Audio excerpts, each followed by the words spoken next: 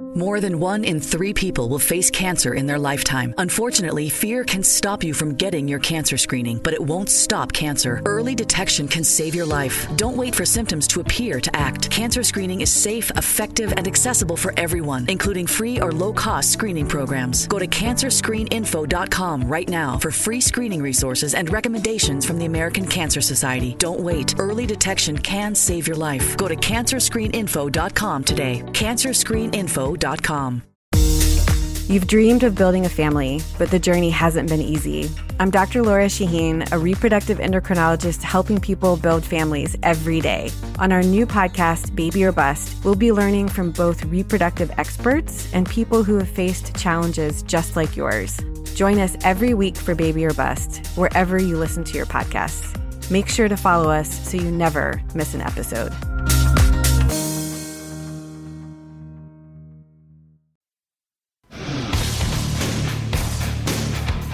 Today on the CzabeCast, LeBron James has single-handedly dragged his team into the next round. And you know what? I'd be able to appreciate his brilliance just a bit if the pundits would stop ramming it down our throats. Who won the weekend? Who lost the weekend? Doris Burke, virtue signaling, bullpen cars, and Twitter taunts. All that and more. If you've got 45 minutes to kill, then buckle up and let's go! Here we go!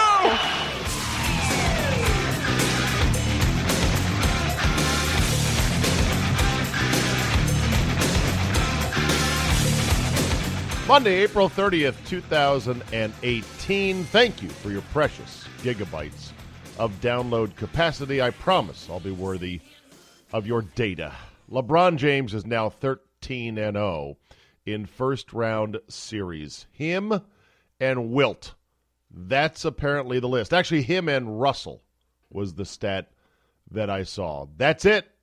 That's the list of guys who have won that many first-round games and have never, actually that many first-round series, and have never lost a first-round series. It took a complete game, a decent effort from his supporting cast, and yes, a healthy little sprinkle, a little dollop of help from the officials. Nothing insane, although one call was truly crazy, and we'll get to that in a second. But LeBron James, 45-9-7, bam, in Game 7, after a season in which he played all 82 games. He's been playing monster minutes. He's been doing everything. It is incredible. He's an amazing, jaw-dropping, dominant player. And like I said in the tease, I could really start to appreciate him more if the pundits would stop ramming it down our throats. I know everyone wants to jump on the board of, isn't LeBron amazing? Oh my God, LeBron. But the zeal, the religious fervor with which some guys talk about LeBron James is just enough to make you go, okay, you know what? I'm going to back off just a bit, because even I can't take that much gargling in the greatness of LeBron James. He will, despite all this greatness, never, ever, ever be spoken about, at least by my generation, and I am 49 years old still for one more month.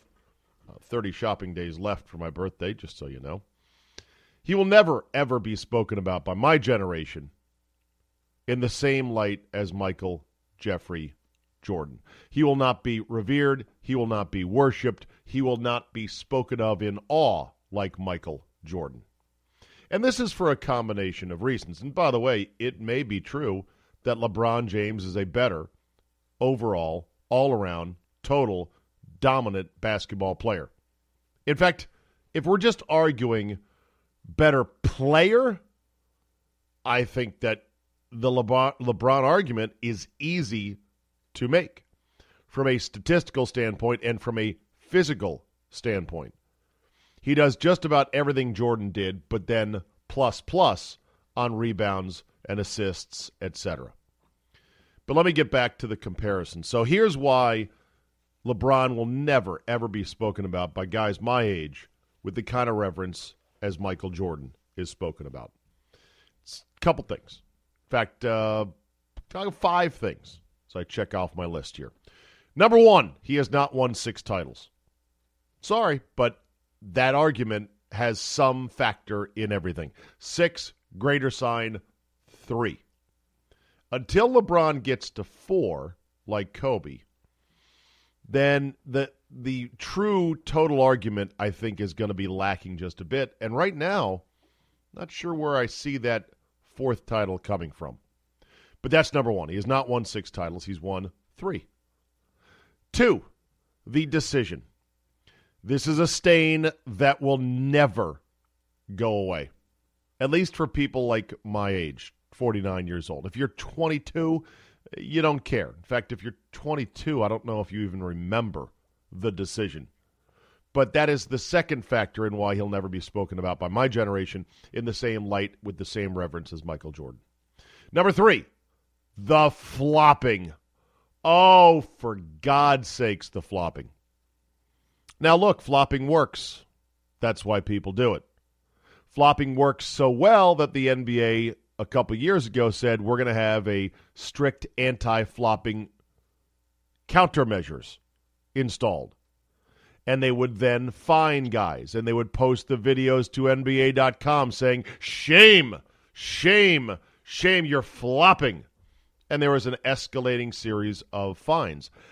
I don't know if they still do that. I don't know if LeBron James has ever been called out and fined for being a flopper. But my God, is he a flopper? Oh, boy. More on that in a second with these calls. Number 4, why LeBron will never be talked about with the same reverence as Michael Jordan by guys of my generation. And this is the biggest one. It's the social media age we live in. The way that social media works, and now the constant exposure, one way, shape, or form, to all things LeBron, is enough to really make you hate him. What do they say? What's the famous quote? Familiarity breeds contempt. There's too much familiarity with him. There's too much about LeBron James all the time. And that will lead to my 5th point, which is everybody yells at us about how great LeBron is and how he's not being appreciated enough. And he's this, he's that, and entire shows on TV are built around LeBron, LeBron, LeBron. Yes, I'm looking at you, Nick Wright, on First Take. Yes, I'm looking at you, Stephen A. Smith, on Truth versus Volume, or whatever that show is. Actually, no, Nick Wright is on First Things First. Stephen A. is First Take. Then you've got Skippy Bayless, who hates LeBron on Undisputed. He hates LeBron. Didn't like all the calls he was getting. And on and on. It's the punditry, especially the high-profile, highly paid television punditry, that just shove LeBron down our throat all the time. And this was starting back in October when the NBA season began. Or November, I guess the case would be. Hockey's October, basketball's November. Middle of football season, we've got to get this. Well, NBA starts tonight. LeBron versus Jordan. It's like, oh, God, really? Now, the other thing about LeBron, and people are also saying this, is that look at this terrible team around him. Boy, isn't that a pity that his supporting cast is once again not good enough. Just like it wasn't good enough the first stint in Cleveland, which is why he left. Never forget this. A big part of why his supporting cast has not been good enough, especially this second time around, is because of LeBron. LeBron, when he came back with all the power. He came back and told Dan Gilbert, Captain Comic Sans diatribe, listen here, I'm the captain now. He told an NBA owner, I'm the captain now. I'm going to do things. I'm going to have more weight on everything we do. Okay?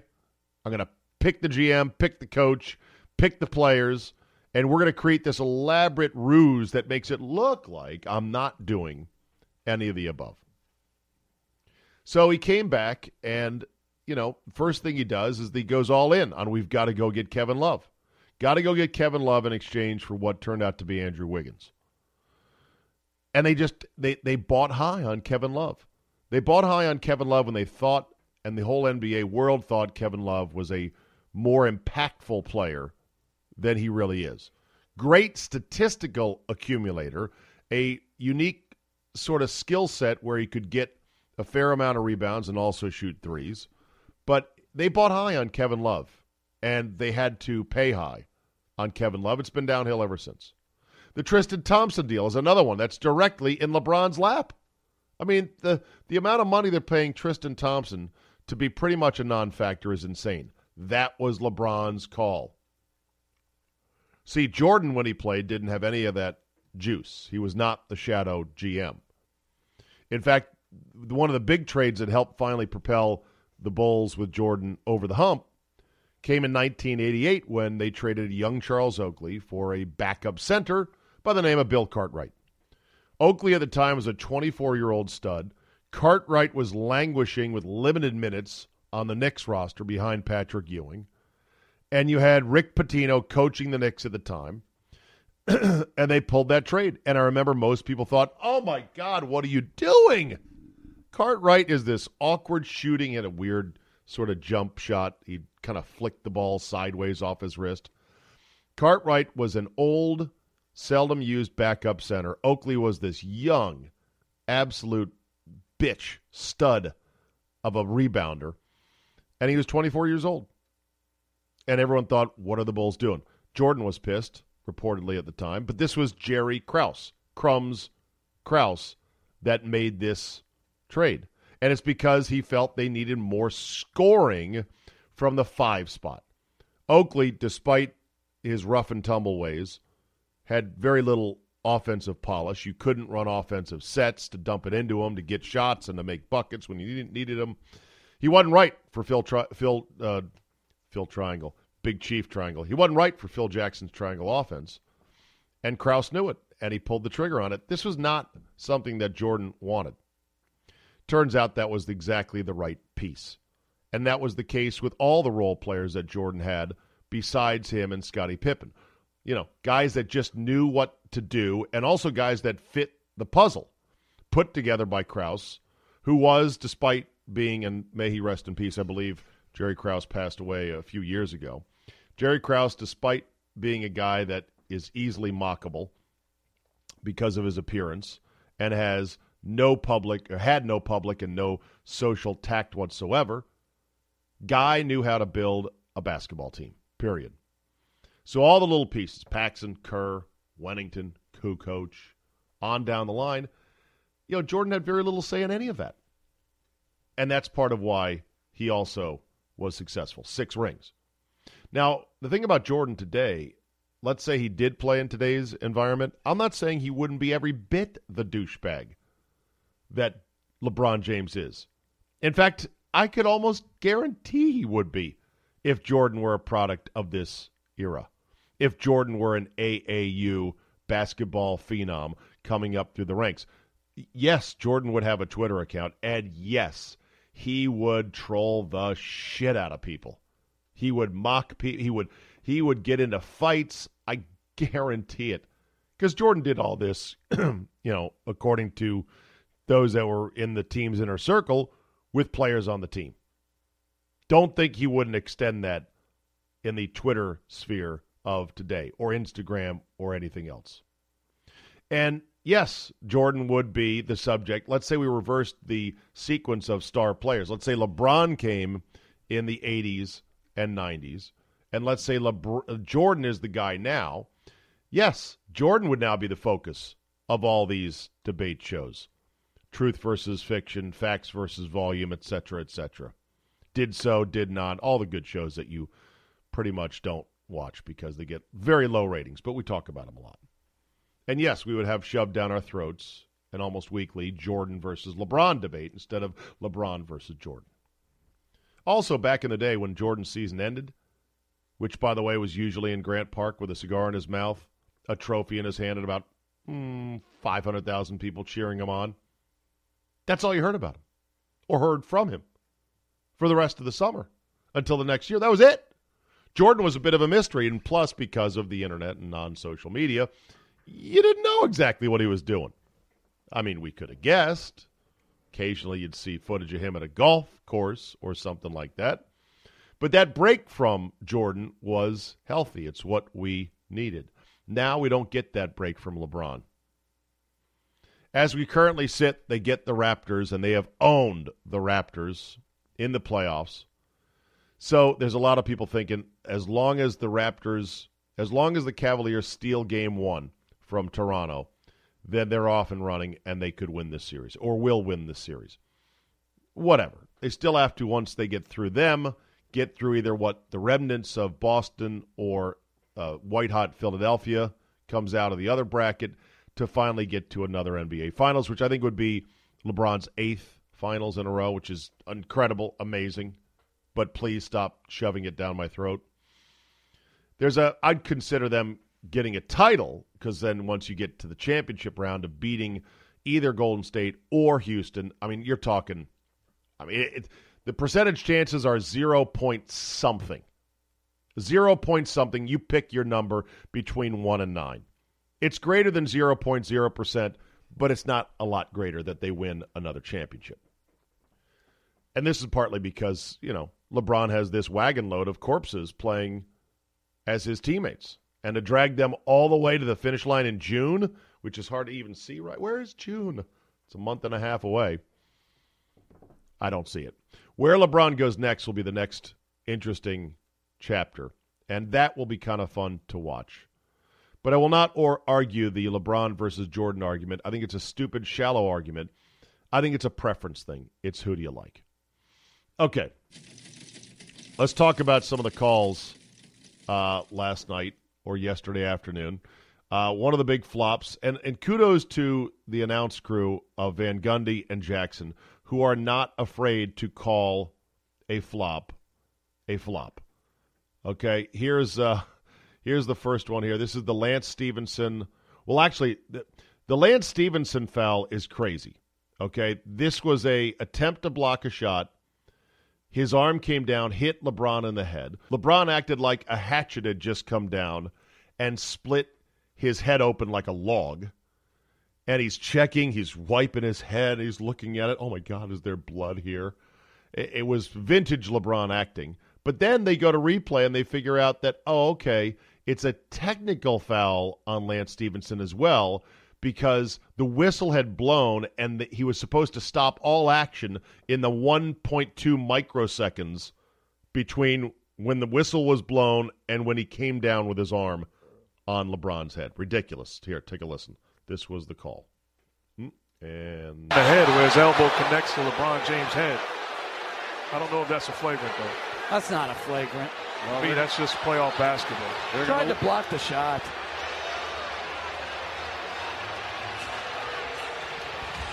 But I'm going to predict they're going to call that a flagrant. Yeah, according to the rules. So they kind of changed their mind, Van Gundy and Jackson. I love those guys. I love that broadcast team. They're the best, and there's more on that coming up in a second. Then there was this with Bogdanovich, Bo Buckets. Played against them, have tremendous respect and love for the great Allen Iverson. Foul on Bogdanovich. That was Korver's first year in the NBA, played when he first started. They don't really comment on that one. LeBron comes driving hard in on the right wing. Bo Buckets has good position. He kind of braces to absorb the inevitable LeBron impact. LeBron senses the contact and then stops, starts to reverse course, and then decides to kind of fall down, to kind of half fall down to sell the call. And, of course, they give him the call. The worst one was this one on Bo Buckets later in the game. And a foul's going to go against Bogdanovich. He's a little frustrated as he picks up his third. And the pace 9 from the line. That's a flop. I love that from Van Gundy. That's a flop. Because he's right. It was a flop. And then, of course, there was a goaltending call that LeBron got, which people say, hey, how come that wasn't goaltending in the game in the game that they won with LeBron's 3 when Oladipo went up? And, again, it's the NBA. Sometimes you get them, sometimes you don't. How the NFL draft go? Well, it was well watched, I'll tell you that much. And here's what the NFL's own press release says. 2018 NFL draft sets record for highest rated and most watched draft ever. I'm not disputing this. I just don't know exactly how they calculate it. They say that the NFL draft resulted in a combined 7.0 household rating for round number one. That was combined on 3 different networks: NFL Network, Fox Television over the air, and ESPN. That was up 27% year over year. And the total was 11.2 million viewers, which also was up 22% year over year, making it the second most draft day ever. Saturday's combined viewership averaged 2.9 million viewers, making it the most watched third day of the draft ever. According to the NFL's notes, the television figures include ESPN and ESPN2 digital viewing measured by Nielsen, but excludes Fox and NFL digital viewing, whatever all that means. Disclaimer, disclaimer, disclaimer, disclaimer. I mean, I don't doubt that the NFL's super popular and a lot of people watched it, but highest ever exactly? I don't know. The thing about the NFL being a TV show about quarterbacks, as I've said before and over, it's kind of like Game of Thrones. I was thinking about a Game of Thrones reference. Nerd! Where let's imagine Game of Thrones had 4 or 5 new characters, 4 or 5 new badasses. These would be the quarterbacks in the NFL. 4 or 5 new really cool knights or something like that who would get introduced to the show. And you're waiting to see which house that the various new badass characters will pledge allegiance to, so that, you know, Targaryen, Lannister, Stark, nerd! And then you can start planning and go, well, now that House Stark has so-and-so, Lamar Jackson, then they're going to be able to do this or something else. My Redskins took a risk of sorts on Darius Geis in the second round. This was one of the stories of day 2 of the NFL draft. Darius Geis, running back out of LSU, who was the guy that said, hey, man, someone at the Combine asked me, what was he said? Not about his mom. He asked if he liked guys, if he liked men. And then the NFL ran off, issued a statement, oh, my God, this is terrible. They did their investigation. We're going to get to the bottom of this. And the bottom of it was no. Nobody said that. Geis, according to several teams, admitted to them, yeah, I kind of made up that angle on an interview with SiriusXM Radio. Well, even despite that, Geis was expected to go late first, early second, and by the time the second round starts getting into it and getting deep, here's Geis sitting there, dropping. And there's reports and rumors, flying fast and furious from various NFL reporters. Ian Rappaport saying things like he allegedly got into a fight in his visit in Philadelphia. TMZ was supposedly sitting on a bombshell story. That never materialized. Someone else said that there might be an arrest that happened that was covered up that could be potentially very embarrassing. Whatever.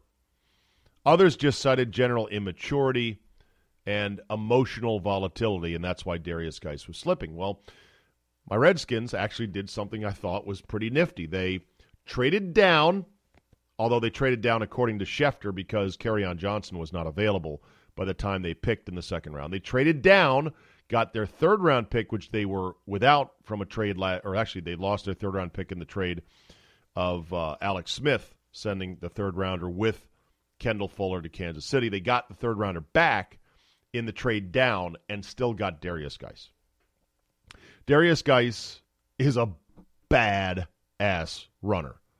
Runs hard, runs angry, with power and wiggle. He looks like potentially a very exciting running back. And he probably is a bit immature and probably does need some hand-holding and probably did have some of the things that were rumored happen one way or the other.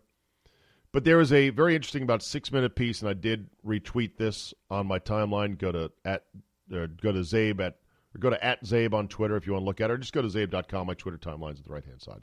I retweeted this thing from, I guess they did a series of draft profiles by Hyundai, and this was about a 6-minute long mini documentary on Darius Geis growing up in obviously very poor Louisiana. I believe it was Louisiana, Alabama, Louisiana. He went to LSU. I think it was Louisiana. And he ended up going to a white Catholic high school in sort of a Blindside story and ended up living with a white family, like in the movie The Blind Side with Sandra Bullock, with Michael Orr. And it was just interesting to see. It was a very well-done piece, interesting to get to know more of his background. Obviously, as a Redskin fan, we don't want Sua Cravens 2.0. We don't want the runaway safety saga one more time. But look, the players, the Redskin players, if they rally around Geis and they big brother him and show him the ropes and get him bought in on what needs to be done, whoo, boy, it could be awesome. Could be awesome. Shaq Griffin from UCF, the linebacker who was born with a rare condition that required the amputation of his left hand at age 4, was drafted in the 5th round and will join his brother with the Seattle Seahawks. Shaquem Griffin appeared in 39 games, started 26 at UCF, totaled 175 tackles, 18 and a half sacks with one hand, 2 interceptions, and 11 passes defensed. He was first All-AAC twice and the AAC Defensive Player of the Year in 2016. Incredible, wonderful story, inspirational for anyone with any kind of a disability. I don't know if that's a great pick in the 5th round or a vanity pick or a sympathy pick or a PR pick, especially because his brother is there in Seattle. I don't know. You would think he'd be able to play at the pro level, even with just one hand. But we're just going to have to see. We've seen players who have been great in college who really couldn't play in the pros, and they might have been drafted for other reasons. Like, the name that comes to mind is Michael Sam. Michael Sam, a linebacker out of Missouri, was the Big 12 Defensive Player of the Year. And he was on the verge of not getting drafted at all, but you remember he came out and said that he was gay. And so that added another layer of intrigue to the Michael Sam story. Michael Sam ends up getting drafted in the 7th round by Jeff Fisher and the Rams. And he ends up hanging on their roster, then was, I think, let go. The Cowboys picked him up. He was on their roster briefly. And I went to go look at footballreference.com. I was like, how many games did Michael Sam actually play in the NFL? Because I was convinced he had played a couple. The answer is 0. Didn't play a single game in the NFL. And I think that part of why Michael Sam was drafted, and I think that the league leaned on Jeff Fisher, who was always on certain committees with the league, leaned on him to take him with the 7th round pick, was because the league didn't want an embarrassment on their hands. That, oh my God, really? Now everyone's going to say, look at this great player, who, by the way, probably couldn't play at the pro level because he was just couldn't make the jump despite being great in college. They're like, look at this great player, and the NFL didn't draft him because he's gay. That's so wrong. And so they made sure he was drafted. I'm not saying that's the case with Shaq Griffin. Shaq Griffin was going to be drafted by somebody. I thought it was supposedly higher than the 5th round, but I didn't follow it too close. I know personally I'm rooting for him. I love the story. I love his attitude, his interview with his brother on the set, both wearing Seahawks caps. It's fantastic. It's a great story. I hope it works out. Speaking of draft picks that may or may not have been entirely on the up and up, is that the right way to say it? And I don't want to say that this pick was not on the up and up, but the timing of it was interesting. So Jason Whitlock talked about how the Ravens moved up in the 1st round by trading with the Eagles to take Lamar Jackson, who had been sitting with his green velour master-style jacket in the green room with his wife, or not his wife, his mom, because his mom was like his agent, and it got to be very lonely in that green room as everyone else was picked around him. It's a terrible visual for the NFL to have that, and they've had that with a number of players over the years. But the Ravens, I didn't see this on draft night, so this is why I'm playing it now. So apparently Deion Sanders and Damian Woody of ESPN made out the pick to be more than just, hey, the Ravens could use a successor to Joe Flacco, and this guy might be the guy. It was, in other words, more than just a pick. Here's Jason Whitlock on Speak for Yourself. Lamar Jackson. That's the story from day one of the NFL draft that the media won't tell you. Last night, the Baltimore Ravens put a bow on the first round of the 2018 draft, trading for the last pick and using it to select Jackson. The move was celebrated on TV and across the internet as if civil rights icon Meek Mill had been released from prison. Sarcasm. Again. Deion Sanders profusely thanked Ravens general manager Ozzie Newsome. Ozzie, man, I love you, man. Ozzie, you know I love you. I appreciate you. ESPN's Damian Woody tweeted that Newsome had done one last good deed. Jackson's selection was treated as a feel-good moment, like a sick kid scoring a touchdown at a college spring game. On a night when 63% of the players drafted would be black or brown, Jackson's selection at 32 was framed as a step toward racial justice. How? Why? Give me a second to get into character. Oh, I say, and I say it again. You've been had, you've been took, you've been hoodwinked, bamboozled, led astray, run amok. Since 1999, when Donovan McNabb, Achilles Smith, and Dante Culpepper all went in the first round, the NFL has shown no fear of drafting black quarterbacks high. Since 2007, 3 black quarterbacks, Jameis Winston, Cam Newton, Jamarcus Russell, have all gone number 1. In 2013, the first 2 quarterbacks drafted were black. The narrative that the NFL is seething with racial animus and unfairness is hogwash. It's fake news propagated by people who want to destroy football.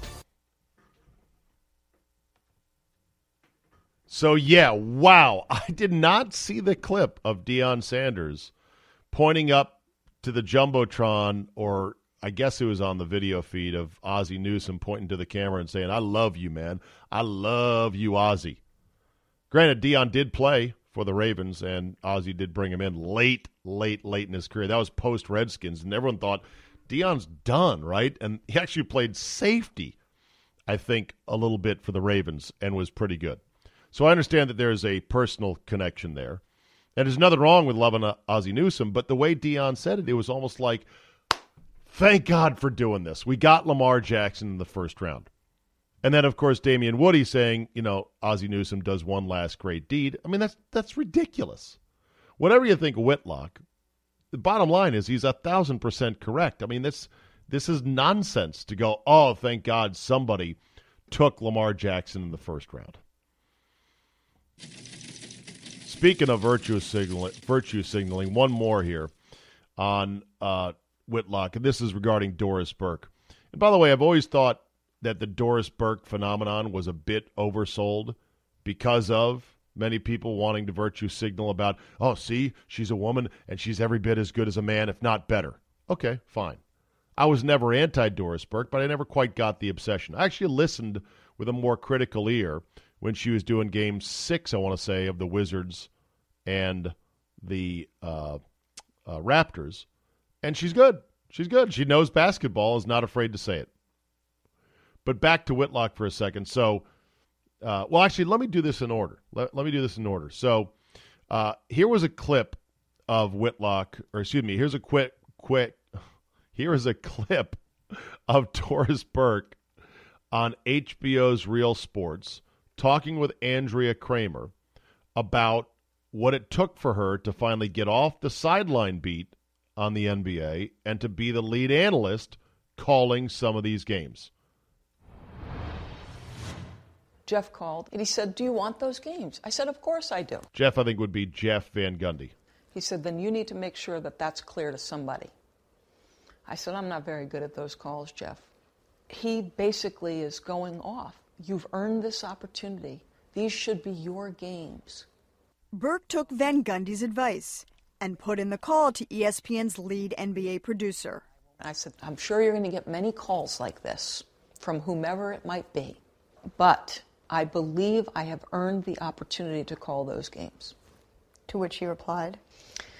He didn't play his hand initially, but that afternoon they were called to say, this was an easy choice for us. We want you to take that job. What was going through your mind? I cried. What were you crying about?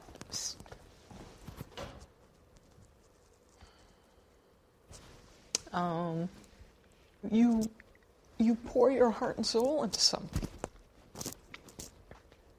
And you're taking steps and you get what somewhere, I don't know that I consciously allowed myself to dream of that, but it happened. Still very emotional. I started broadcasting in 1992, calling Providence College women's basketball on radio. From there to an analyst on the NBA. Like, think of that journey and every step in between. It was special. So there it was. That's a great clip, by the way. They had a great photo of her, young Doris Burke, calling a game at Providence, and she was wearing some sort of dress that almost made her look like she not like a nun, but almost like a you have to see the photo. I can't describe it, but it was a very prim and proper dress, and a young, very bright-eyed and enthusiastic Doris Burke was calling the games. Yes, she's good. She knows basketball, and that's fine. I just don't know if there's a formula for actually judging analysts. Like, is there a chart? Can you walk me through the 5 principles of what you want in a color analyst? She is a non-NBA player. She's a non-NBA coach. If you ask yourself, well, then could anyone do that analyst job as long as you know some basketball or played some basketball at some level? Because she played at Providence. I think she retired as the all-time assist leader. I don't know. Where do you draw the line? Traditionally, those analyst jobs have gone to ex-players and ex-coaches. Period. Full stop. That's it. And generally speaking, I want my analyst to be an ex-player or ex-coach. I want him to be a good ex-player or a good ex-coach in that league. Don't get me wrong, there's plenty of bad ones to awful ones, but that's what I want out of the analyst. I want somebody who's been there for the most part, who has, done it, they've been through it, and they know what it's all about. And no matter how good you are, no matter how much time and effort you put into it, if you've never been there as an ex-player or coach, how would you know what it's really like? But okay, so Doris Burke, whatever. This was back to Whitlock and virtue signaling. Bill Simmons, you've heard of him, tweeted during Game 7 of the Cavaliers and the Pacers game, quote, Doris doing sideline for this game is embarrassing. She should be calling it. Whitlock fired back, who gets removed? She's now better than Jackson and Van Gundy? Finish the thought and tell us who to replace. I love Doris as much as anybody, but this is virtue signaling. Ring-a-ding-ding. I think the Jackson-Van Gundy show with Breen in between them is the best booth in all of sports. And you could say, well, I prefer Burke over Mark Jackson. The chemistry with Doris Burke and Jeff Van Gundy would be all different. It wouldn't be the same. And, yeah, it's silly. I think it's silly to say that. And whether or not, it's not, you could say, I prefer Doris Burke to Mark Jackson, but to say that it's, quote, embarrassing, this is the A team. This is the best team you got, and suddenly now Doris Burke's better than all of them? Why? How? Show me the math on that. By the way, there's tons of men that I hate on TV doing sports. And until we can rip women we don't like for their broadcasting or because we don't think they're any good, then once we can do that, once you can rip a female broadcaster with impunity, with social impunity and professional impunity, then we'll have achieved true and total equality. God, do I wish Mike Milbury would somehow lose his voice. Okay, that would be wishing physical harm. I wish Mike Milbury would retire somewhere and go sit up in a cabin in the Canadian woods. God, do I hate that guy. By the way, there's now a female calling NHL games. Former U.S. Olympian A.J. Mleczko, I believe is how you pronounce her last name, M-L-E-C-Z-K-O, Mleczko. Multiple-time U.S. Olympian hockey player. She had been doing games on NBC Sportsnet for the Olympics, and they said, you know what, you ought to do some NHL stuff. She's the third wheel and was the third voice on the Predators game against Winnipeg on Sunday night. In fact, I think she's been doing the whole series. She's not bad. She's not bad. I mean, again, she played at a certain high level. In the NHL, no. But it is hockey. We got Dottie Pepper on golf, who I like. I just don't think should be on 13 at the Masters. Jessica Mendoza on baseball, and I don't care enough about baseball to really dissect whether or not the stuff she says is good or not, or stupid or insipid or brilliant. I don't know. We're going to get Jason Witten apparently as the new voice of Monday Night Football. He might be terrible. Like, there's no idea if he's any good at doing this. He's still playing football. And as of this taping on a Monday morning, guess what? They're still not conceding that he's retired. Apparently reports say that Jason Garrett is going to try to convince Jason Witten to stick it out one more year. Oh, God. I think, and that's all we need is another ex-Cowboy on television doing NFL games. Because they don't know if he's going to be any good. What I think networks should do is seriously have auditions for ex-players. Blind auditions, you don't see them, you don't know who they are. You just listen to them. Okay, that's good. He's making a good point here, making a good point there. Nice delivery. Gets his info in and out in a short, concise manner. Good use of the English language. He's not saying Emmitt Smith debacled. I like this guy. Then you hire. Got debacled. Right. You hire the person who's the best, not knowing who they are, and then you pay for the likeness rights for a popular ex-Cowboy and put that on the promos. Tonight, the new Monday Night Football crew, Joe Tessitore and Jason Witten, call the Buccaneers and the Falcons. And then it's actually someone else you've never heard of, some lineman from some team, and you're like, oh, I thought that was Jason Witten on the call. Oh, no, they just used Jason Witten's likeness to promote the games because he's a handsome, popular ex-Cowboy, and we think that's going to mean ratings.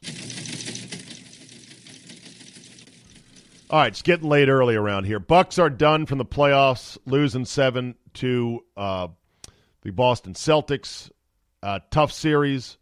Bucks gave it all they could. They've got a big Jabari Parker decision coming up. Giannis is the man. They need to build a better team around him. They got to get better in the half court. But give it up to the Celtics, who fought through that series and are now maybe without Tatum. So you're talking about even more injuries for a completely decimated team. Brad Stevens is really good. My Wizards are done. They lose in 6, and they lose embarrassingly in 6. The locker room afterwards for the Wiz was in complete so what mode. Afterwards, Markieff Morris, a.k.a. Keith Morris, said the old line of, well, sometimes the better team doesn't always win, and said he thought the Wizards were the better team. Oh, my God, my head is going to fucking explode thinking about this. This is the biggest loser line in sports. Well, the better team didn't win. Oh, yeah? Who the fuck cares? The winning team won, and you were not the winning team. You were the losing team. So whatever you did or didn't do, or whatever inner reserve you couldn't tap into, guess what? Loser.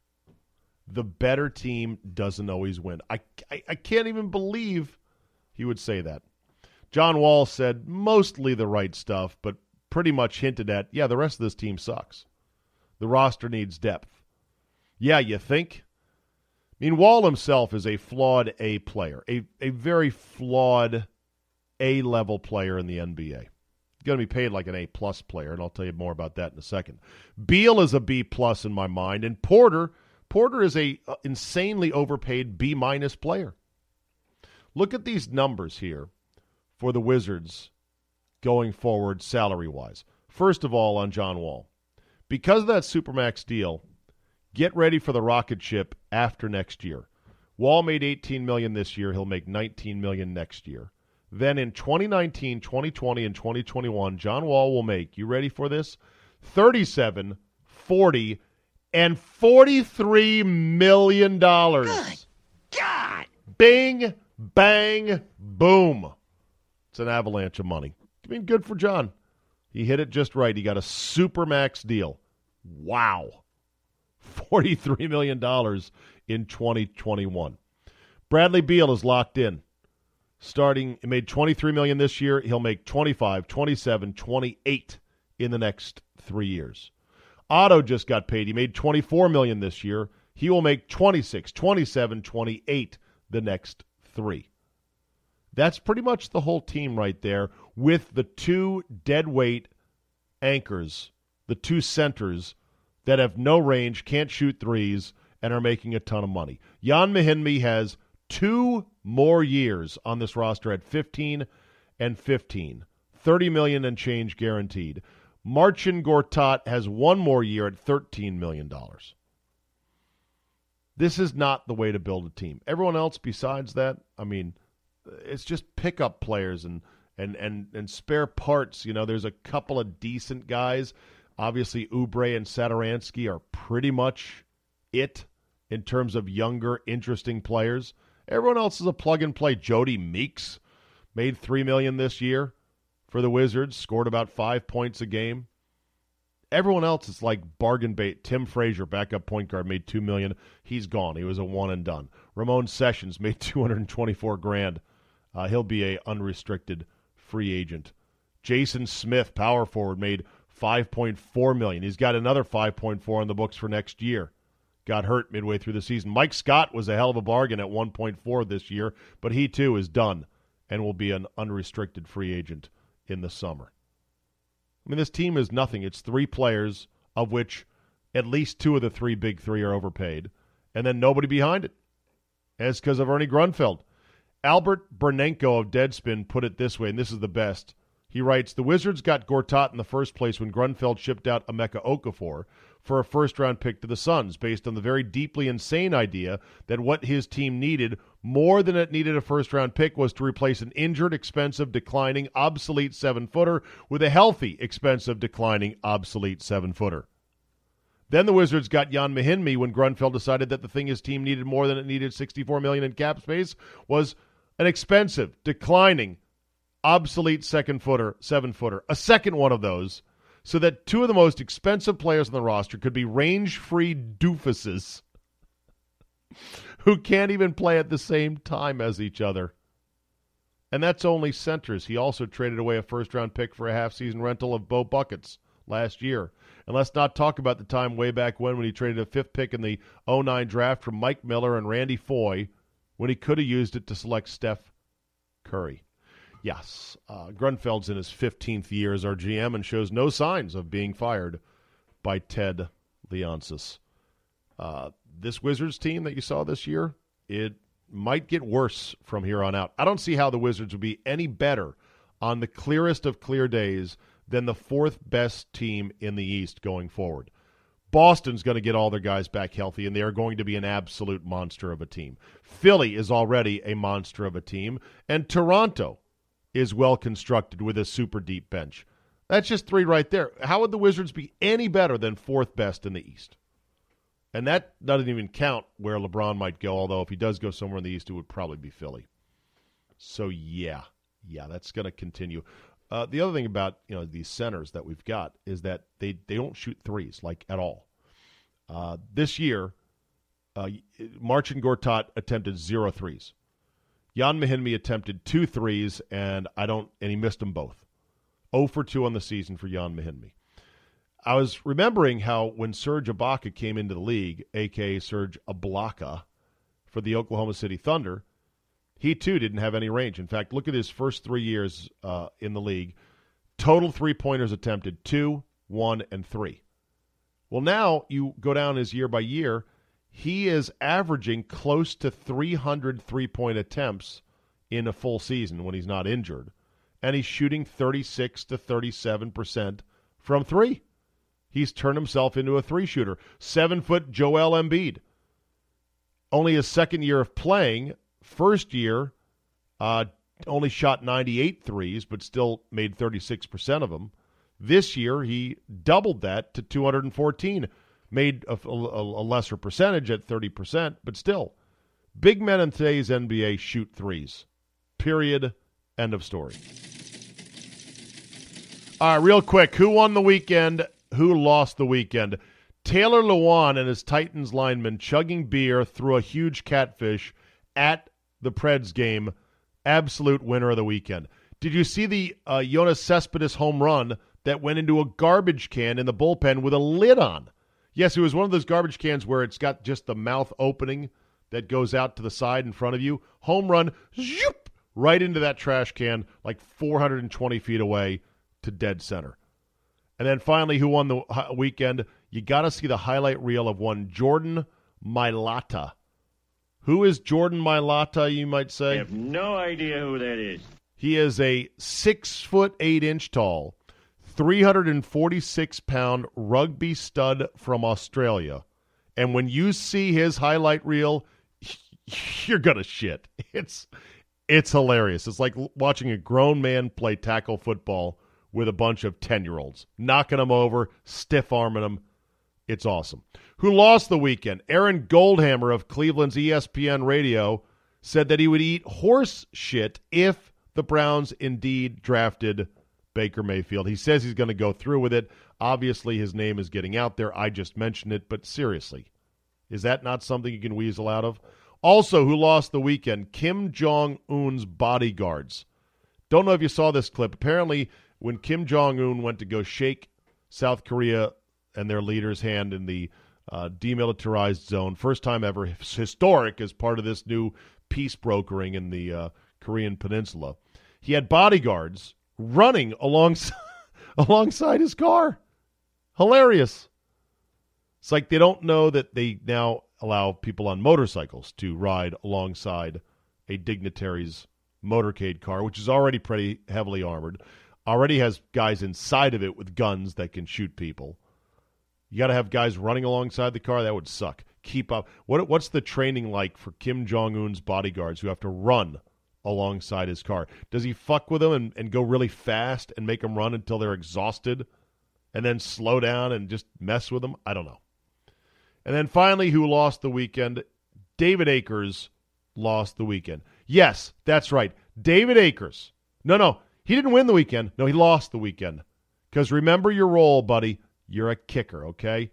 This was Akers selecting the Eagles draft pick at the NFL draft. Indianapolis Colts have traded the 49th pick to the Philadelphia Eagles. To announce the Philadelphia Eagles selection, please welcome, from the University of Louisville, kicker David Akers. What's up, Dallas? Kicker's trolling the Cowboys. Last year. I like standing up here before you as an undrafted free agent, representing that shield for 15 years. Tonight, I'm representing the Philadelphia Eagles, NFC East champs, divisional champs. That same thing. NFC champs and world champs. The world champs. Hey, Dallas, the last time you were in the Super Bowl, these draft picks weren't born. Woo! Tonight, we are welcome into the Eagles. Okay, so, all right. I'll give it this. It had a good wrestling-like pop to it with everyone booing really loud. But, bro, you're a kicker, number one. And number two, you weren't even there when they won the Super Bowl. So you don't even have a ring yourself. Know your role. You're still a kicker. All right, we'll close with this today. Whatever happened to that tree that President Emmanuel Macron and his entourage brought to the White House and then planted as a gift? Apparently people by the White House noticed that, hey, what happened to that tree? it was pretty funny photo op because I think Trump was very dismissive. Like, all right, here's a shovel of dirt. Are we done with this now? Anyway, it was a symbolic gesture. The tree came from a northern French forest where 2,000 U.S. Marines died during the First World War. It was a young sapling oak tree. Apparently, the explanation is that the tree is now quarantined, which is mandatory for any living organism imported into the U.S. It will be replanted once it clears quarantine. Apparently, someone on the internet said, well, that seems a bit late, the quarantine, since you already put it in the ground and put dirt on it. The diplomat for the French delegation said that the roots, however, had been enclosed in plastic. So that should be good. I quickly went to the comments section. It was pretty funny. Apparently 5 billion chestnut trees were wiped out in America around 1900 because of some sort of invasive species and or tree. Someone said the tree has flipped on Trump and is currently being interviewed by Mueller.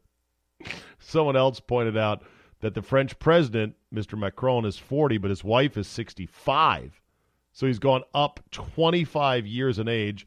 The U.S. president is 71. His wife is 48. So he's gone the exact opposite direction. Maybe that's more interesting than the story that was written. Of course, I would be willing to venture that the French president with a 65-year-old wife has a mistress or two that is a wink, wink, nod, nod, because it's Europe and it's France, and they have a different view of morality and mistresses, especially with politicians, than we do here in the U.S. All right, that'll be a wrap for today. You know the drill. Tell 2 friends and make a custom T-shirt to wear that says CzabeCast on it. Leave a positive review, download, subscribe to all the major podcast outlets. You know what they are. And as everybody knows, there's no crying in baseball, but there are willing road skanks in every hotel lobby bar. Thanks for listening, and we will see you next time.